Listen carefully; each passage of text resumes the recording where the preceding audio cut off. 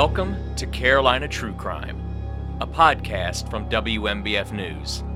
I'm Brad Dickerson, Digital Content Manager. We're taking a deep dive into some of our area's most infamous crimes, some with clear endings and others where questions remain.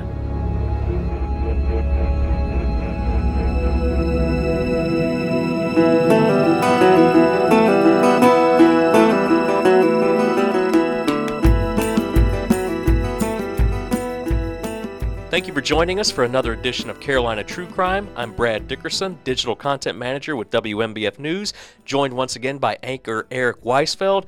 And Eric, we're going to be doing an update, a pretty major update, on a cold case that we've been following for a while now, the case of Shawn Neal, the 23-year-old mother who was found murdered almost 25 years ago in 1996. Where are we in this investigation? This is such a fascinating case. You know, this was North Myrtle Beach's only cold case for such a long period of time. We did this on a cold case report on it a couple years ago, and they never gave up hope. So this really is kudos to all of the authorities and officials who were involved in this case, because they did not let it ride and they kept with it, and they finally were able to solve it according to them, because this case, a major update indeed, is now considered a closed case. Just to give you a little bit of background, this all dates back to June 2nd of 1996 when 23-year-old Shawn Marie Neal, she was found dead, again in a condominium at 3217 South Ocean Boulevard. And really, at this point, they had no leads. They didn't know where to go. They talked to her mother. She had a 4-year-old daughter at the time. And it really was a heartbreaking case. But because they did not know where to go, despite their best efforts, that case actually went cold and remained solved, like you said, for so many years. And I know you and I have both, we both covered this case a few times in the past, and just here in the past couple of years. And They had a break in the case just a few years back. What was it? It was November of 2017, correct? Yeah, and in so many cases, we're finding out that these older cases, back when DNA and technology, advanced technological abilities were not there, now when they are there, it's bringing new light to these cases. So in November of 2017, they used DNA, they collected in cataloging, and they reopened Neal's investigation. Their goal was, again, to bring closure for the victims, for the family members, and just to serve justice. And that's what they decided to do. And they located several items suspected of containing additional DNA material. That technology needed to analyze the material was unavailable in 96, but again, in 2017, it was there. And, you know, believe it or not, it was actually a blanket that may have broken this case. Really? Blankets. Okay. And did they do the analysis themselves, or did they send? I'm assuming they sent it along somewhere. They did, correct? to Richland County and the Sheriff's Department forensic lab there. They analyzed the lab. The lab analyzed what they had just turned into them, and there was a DNA profile of a previously unknown suspect, and that DNA profile was actually put through that national DNA database, and it matched to a Ronald Lee Moore. So for the first time, we have a name of serious interest. Yeah, this is literally the first name that we've heard as a suspect in this case. And Mr. Moore, he's not a local man. He has ties more to the upper, kind of almost the New England or further, a little bit further up the East Coast. Where is he from? What do we know about Mr. Moore? Well, we know that he had been named a suspect in a series of burglaries, unsolved sexual assault cases, and also additional unsolved homicide cases, mainly in Baltimore County, so in the Maryland area. This was in 1999.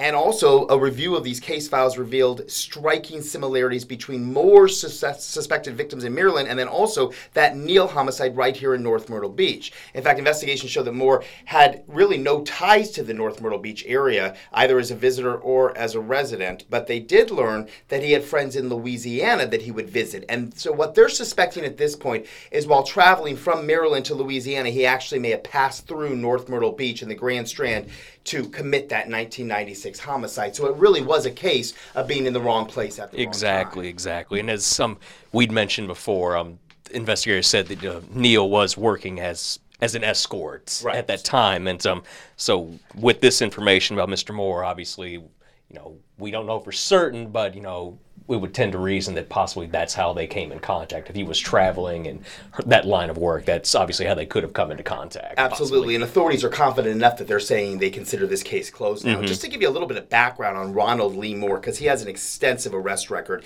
His first incarceration was in Baltimore County, again, like we talked about. That was in 1986. He was also arrested for attempted murder in 96. He was also, in April of 2000, returned to the Baltimore County Department of Corrections to serve time for burglaries there. And then there was he hung himself, actually, in jail in the cell there in Louisiana. That was in 2008. So that is the reason why there's so many questions that will never be answered, because he's no longer with us. He's dead. He died in 2008. Yep. That exactly. Was, 12 years ago. That's 12, yeah, exactly, 12 years ago. And as you mentioned, yeah, an extensive criminal history, prison history. And I know just looking over the information from the officers in this case, they were talking about, several burglaries, sexual assault cases that were tied to him, and even one unsolved homicide up there in Maryland as well. So, like you said, there's a lot of answers I'm sure that people would like in this case, and unfortunately we will never get those answers now due to his passing away. But again, it's a case now that investigators say is now closed. It's now closed, and you got to think that Sean Neal's mother, her 4-year-old daughter at the time, they went for so many years not knowing what was behind this murder. They feared, was it someone that was a personal vendetta? Did they need to fear for their lives? So even though we won't have so many answers that we would have had if Moore was still alive today, at least there's a sense of peace, I'm guessing, for these victims, that Moore's no longer here, that the authorities consider this a closed case, that it probably was a case of being in the wrong place at the wrong time, and they can continue with what's left of their lives. Sure. And I know I spoke to Kirsten, Sean's daughter, a couple of years ago when you and I did a cold case segment on this. We posted this story when it broke Wednesday to our Facebook page. And sure enough, Kirsten left a comment where she thanked everyone who did not give up on this case and thanked them for working so tirelessly to, resolve this case, give the family a sense of closure, bring a sense of justice as much as possible, especially in this case, to her mother. So, all these years later, it's still something the family is still very impacted by, and it's, they're thankful that investigators did not give up on this case. Yeah, and it's not total relief, but it is a sense of a small simulation, I guess, of relief for the victims and the family members who can at least now go on knowing a little more than they knew previously. And you got to give kudos to all the authorities involved. Absolutely. It's almost, and maybe it was because it was the only unsolved cold case in North Myrtle Beach, that they took such a liking or interest in this case and were not going to give up on it. And really, that due diligence, that along with technological advances, really did pay off in this case. Yet again, another case that was able to be solved due to advances in technology. Exactly. And you have to think, too, I'm sure over the years they've gotten a number of tips and calls in connection with this case. So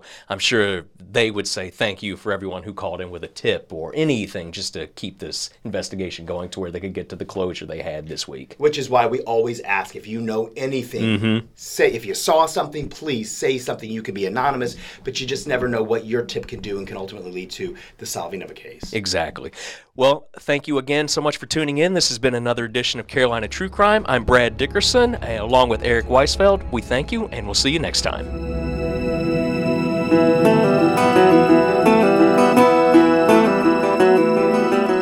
Thank you for joining us for this edition of Carolina True Crime. I'm Brad Dickerson, Digital Content Manager at WMBF News. We look forward to having you back for our next episode.